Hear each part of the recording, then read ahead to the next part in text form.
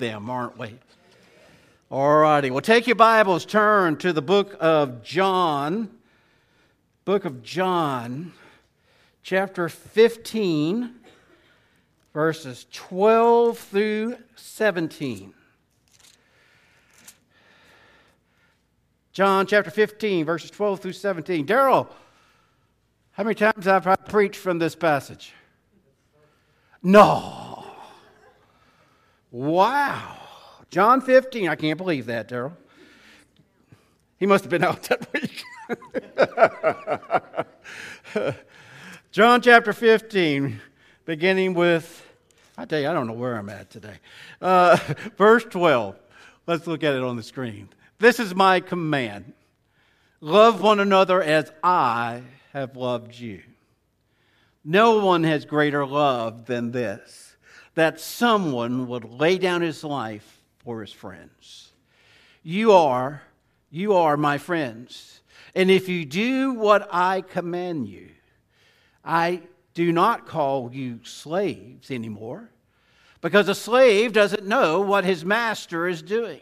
I have called you friends, because I have made known to you everything I have heard from my Father. You did not choose me, but I chose you. I appointed you that you should go out and produce fruit, and that your fruit should remain, so that whatever you ask the Father in my name, He will give you. This is what I command you, love one another. This is a very familiar passage of Scripture, or I hope it is a very familiar passage of Scripture. And, a lot of times as a church, we look at this passage and we understand the importance of loving one another. But, in churches today, if we're not careful, churches have a tendency, if we're not careful, to be a congregation of spectators. And this morning, as we read this passage of Scripture, I wanted to remind us of the importance of being a family of friends. A family of friends. In our churches, sometimes, as I said a moment ago, a congregation of spectators, you come and you look, and, it is amazing to me. I have to laugh sometimes, but then sometimes it makes me cry, But, I've had people even say, the ushers came up, but you didn't get in line with them. You were out a little bit. I was going, who looks at that? Or there's something out of place behind me, or the pew is not right. Or, sometimes we become spectators to say, now what's different? I know there's something different. And we're looking, we're spectating, we're looking, we're trying to find out what might be different. But what should we be focusing on? Greater love has no man than this, that a man laying down his life for his friends. In our small community, we know it's unique. We know that it is precious. But at the same time, there is a need for us to develop a family of friends, and within our church. I hope that you have friends here at First Baptist Church. But at the same token, I hope that we would strive to bring in more people who can become friends. Sometimes we want to say that we are a family church. And I hope and pray that we are. But we need to see the importance that there are people today that many times they feel alone, they feel like they're not a part. And we need to let them know that, hey, we would love to have them at First Baptist, and we would love for them to be part of a family. Now, families. I know your family gets along perfectly, never has any problems, never has any hiccups. Families are families, aren't they? But we need to strive and show love to one another.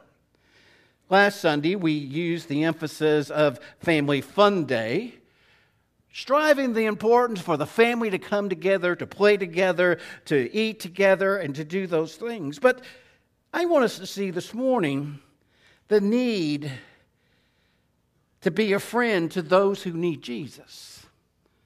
There's a lot of people in our community who need Jesus Christ. And the only way that maybe they'll come to knowing Jesus Christ is that maybe we need to become a friend of theirs. We need to go and share with them. We need to be part of that family of friends. And so as we look at this passage of Scripture this morning, it is our responsibility. It is our duty. And here's the biggie. I believe it's our privilege to obey the Lord Jesus Christ when He says for us to love one another. Now I know, growing up, you've grown up here. Many of you have grown up in LaBelle. You know people. There are people, preacher, you just don't know that one. You don't understand, preacher. That one is Fruit Loops. That one is just... But the importance of reaching out to people who have needs. One of the greatest privileges to call, wouldn't you agree that one of the greatest privileges is to call Jesus Christ our friend? Amen? I hope Jesus Christ is your friend. And I want us to see that as a family of friends, the importance of bringing more people in. Now, to bring people in, that means we got to talk to them. We got to engage them. We've got to talk to them, see where they are, where they're at. And so this morning, as we think of this, I want us to think of some of the characteristics of friendship. Now, some of you, hopefully most of you, when you got your bulletin, there was a sermon outline in that. Dig through that, find that. Maybe the chewing gum's already inside of it, I don't know. But find that outline. And you'll see some of the characteristics of friendships. What is a true friendship? And so I want us to look at three things talking about true friendship. The first one is we think about the characteristics of friendship is that a friend sharpens. Now you might want to write down on that outline this simple little verse, Proverbs chapter 27, verse 17. Proverbs 27, verse 17. Iron sharpens iron, so a man sharpeneth the countenance of his friend. What does that mean? A true friend is one who works with his friend to sharpen each other's skills. Or as the last part, or a man sharpens the countenance of his friend. Some of you remember when you were younger, some of you, when you saw one child, you saw this other one. He didn't belong to you. They was down the street. But it was like two peas in a pod. It was like they're always together. True friends are friends who sharpen, who help, who help each other come to that point in their lives where they need to be. Now, this morning I made reference to, and I want you to turn, I'm not going to read it all, but I want you to turn over to 2 Samuel chapter 13. Sometimes we don't want to make reference to certain things that happen in the Bible, but at the same token, we need to realize that there. In 2 Samuel, which I can't find right this second, in 2 Samuel chapter 13, I believe it is, we find the story about a man named Ammon, or Ammon. Some say Ammon, some say Ammon. And Ammon, well, he had a brother, and his brother, well, their dad was King David. And Ammon had a crush on a young lady who happened to be his sister named Tamar. Now, this is a story that is found in 2 Samuel chapter 13. And in this story, I mentioned this because Ammon, or Ammon, or whatever how you want to pronounce his name, he had a friend. And he went to his friend and he told him his desires for his sister.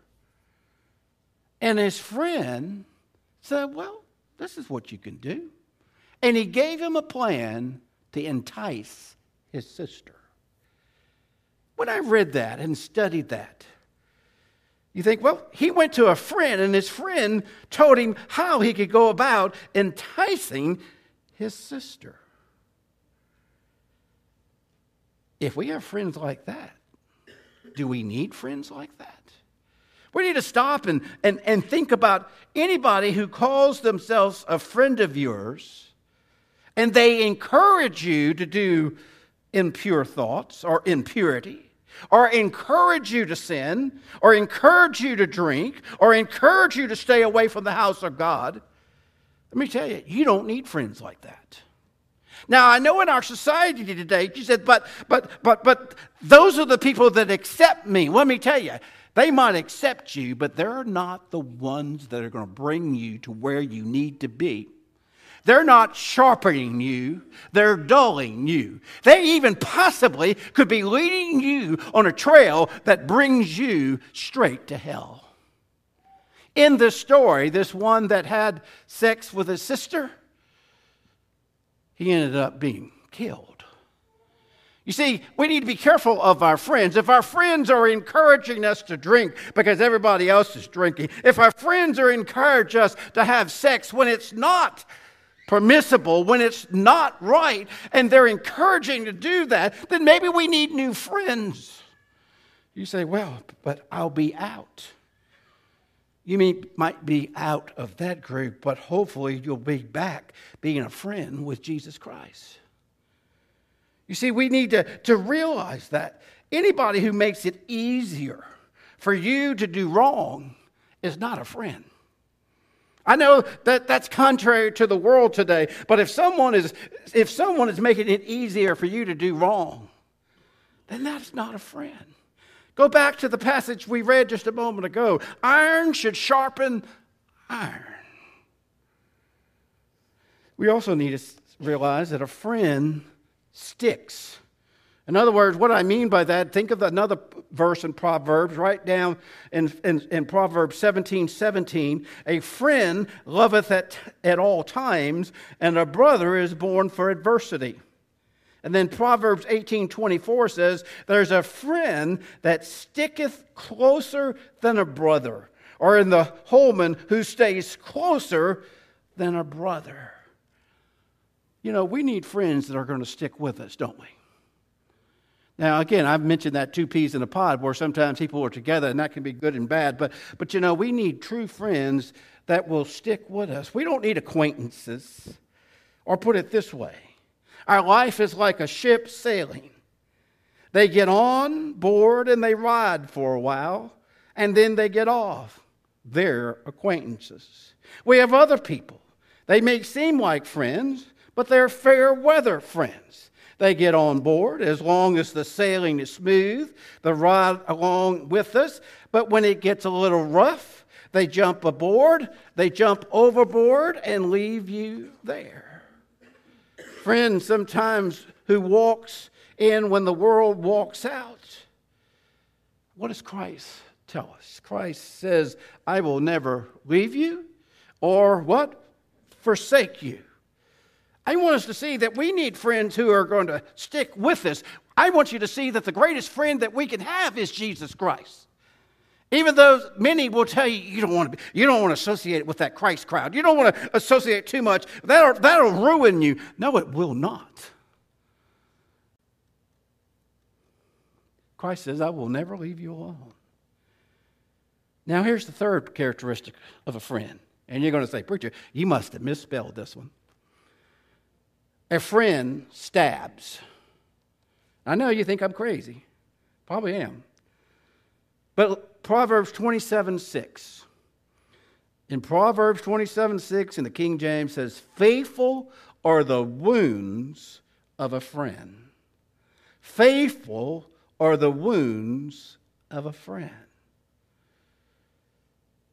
Jesus loves us enough to convict us when we do wrong. Amen? Praise God that he does. But a true friend is one who might have to just grab us by the shoulder and pull us back and say, look, you're going to kill yourself if you do this. Who will stab us, who will grab us, who will pull us back because what we're getting ready to do is wrong. Those are the type of friends you need. You know, the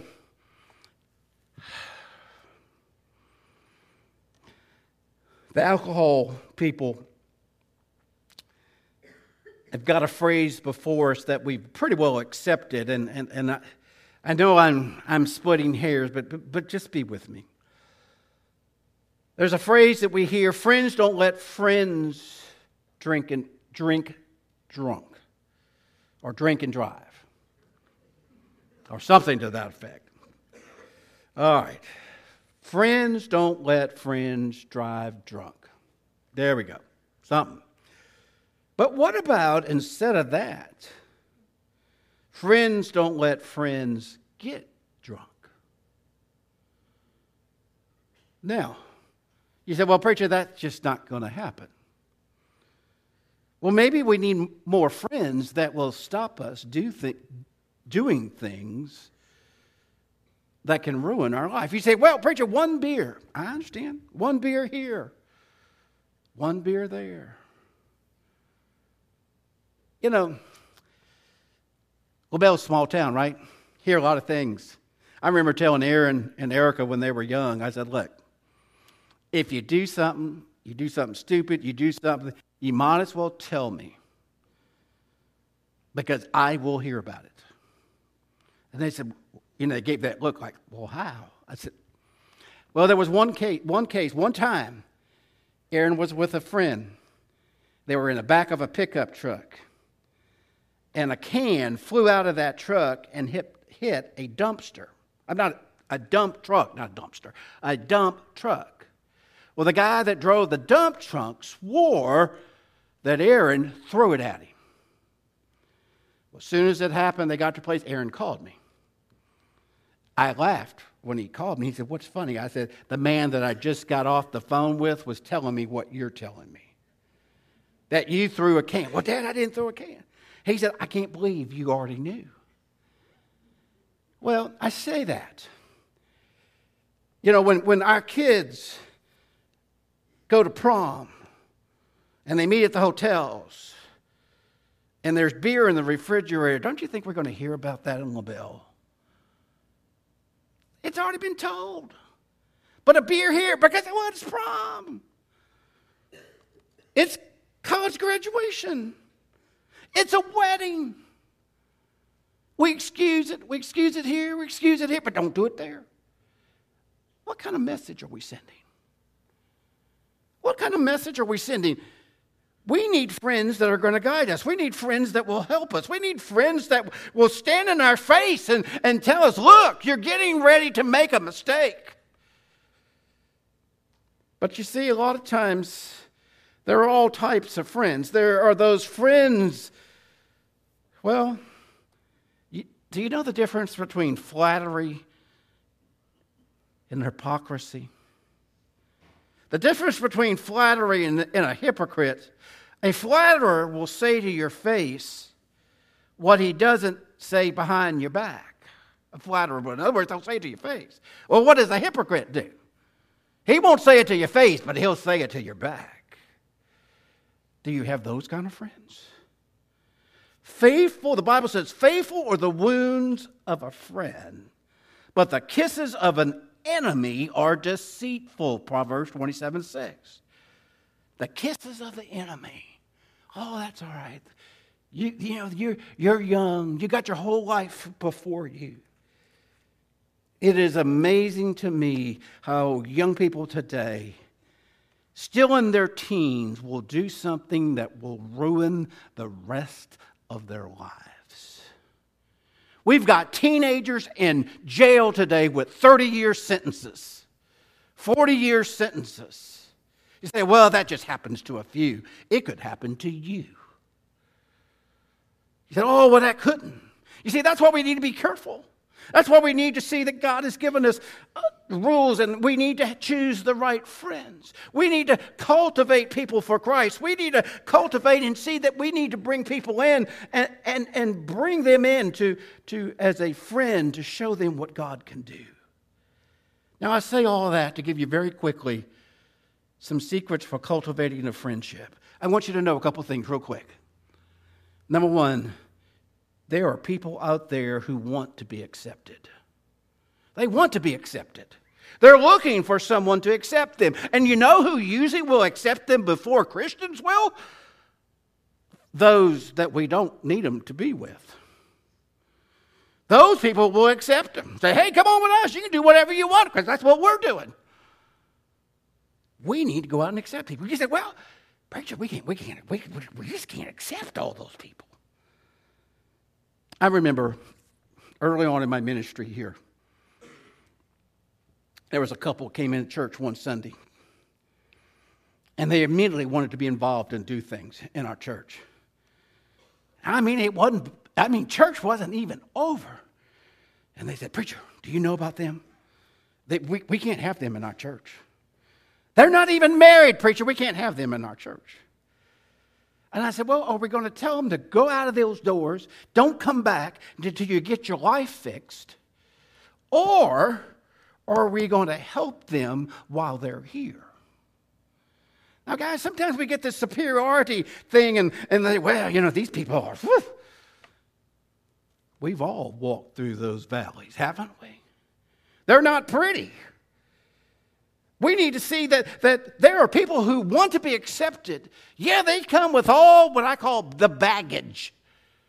But we all have baggage. We need to be willing, because what about when Jesus met with the woman at the well? Jesus began to tell her story. She had baggage, didn't she? She didn't have one husband. She didn't have two. She had a bunch of them. She had 5. We're going to have people walk in that door and they might have 5 husbands. You say, "Whoa, we can't have that." But at the same time, what is that person looking for? They're looking for someone to accept them. Jesus Christ wants to accept them. We also need people there's people who want to be acknowledged. The road to their heart is often right through their ear. In other words, we need to acknowledge them for who they are. Make them feel like we care. We should care. We should listen. Yes, it might be things that we come back and think, "Man, I never thought a person would have had to go through what that person went through." But we need to listen, and we need to try to understand and to help them. Communication is very important. I could give you statistics on communication, but you know about that. We need to see that people need to be brought together and acknowledged. People also want to be appreciated. The deepest principle in human nature is the craving to be appreciated. Mark Twain once said he could live 3 weeks on a compliment. Now you think about it. You ever have one of those days, one of those weekends, one of those weeks, and someone comes along that you wasn't expecting and they gave you a compliment, and how it changed your day? Maybe it changed your week. It might have changed your outlook. Just one compliment. You see, people need to be appreciated. People also need to be, you say, "Well, preacher, it's probably the same thing," but people also need to be affirmed. They need to be affirmed. We live in a negative world, don't we? And most of the people who cannot affirm other people are people themselves who have poor self-esteem, and they need somebody to affirm them. We've got people committing suicide. We've got professional athletes. I was listening to a show on television. Professional athlete has all these trophies. And this past November, he said, he said it was my 3rd attempt to kill myself. There's some that just need to be affirmed. And then some people just want to be assured. They want understanding. They want empathy. Romans 12:15 says, "Rejoice with them that do rejoice, and weep with them that weep." We need to see that there are some people that just need to be assured. When we earnestly ask ourselves what person in our lives means the most to you, we often find it those who, instead of giving much advice, solution, or cures, have chosen rather to share our pain and our touch and our wounds with a gentle and tender hand. And then the last thing that I'll close with is the cost of friendship. There's 2 verses to think about. Romans 15:13 that we read a moment ago. "Greater love have no man than this, that a man lay down his life for his friends." And then Proverbs 17:17. "A friend loveth at all times, and a brother is born for adversity." It costs to love, doesn't it? It costs to love. Many times we think, well, I can't afford that. Friends cost time. But all of us want friends. I know some of you are people that are planners. You know, you have your little calendar in your purse, and you got your weeks and your events planned out. And I understand that. I'm a planner myself. It's not in my purse, you know, my little planner in the purse. But you know, my phone over there has my calendar, and I look at it quite often, and you know, it's there. But what about when a friend comes up to you and say, "Hey, can you come over tonight? I just need to talk." And you're thinking, well, I was going to do this, and I was going to do this, and I'm going to do this. See, it's going to cost you if you go help that friend. Because the things that you have planned, you're going to have to put off. Now, here's the last thing I'll share with you. The greatest friend you can have is Jesus Christ. Jesus is the friend of all friends. You say, well, there's no way that Jesus would be my friend. Well, why not? You ask him, he will be your friend. And so that's why I want to leave this morning. If Jesus is not real to you, I want you to know that Jesus is saying here that he wants to be your friend. You say, what? But I'm not perfect. Well, who is? And I've got things in my life I'm still working on. Don't you think the disciples of Jesus Christ had things they were still working on? Who was one of Jesus' friends? Remember, Judas was. And look what Judas did. The greatest friend you can have is Jesus Christ. And that's available. But also as a church, we don't need to be just spectators. We need to be involved, bringing in others as friends, and hopefully bringing those friends to Jesus Christ. Because the command says for us to love one another. Let's pray. Most gracious Heavenly Father, Lord, I thank you for your word. I thank you, Lord, for what you have shared with us this morning.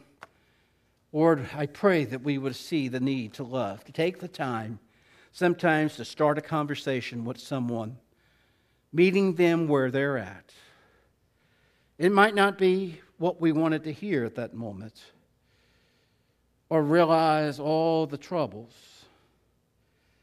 But, Lord, we pray that we would see it's not about us at this moment, it's about them. To introduce them to the greatest friend that they could have, and that is you. Lord, I pray this morning that we would accept you as our great friend, and that we would also be busy making friends with others to share Jesus Christ.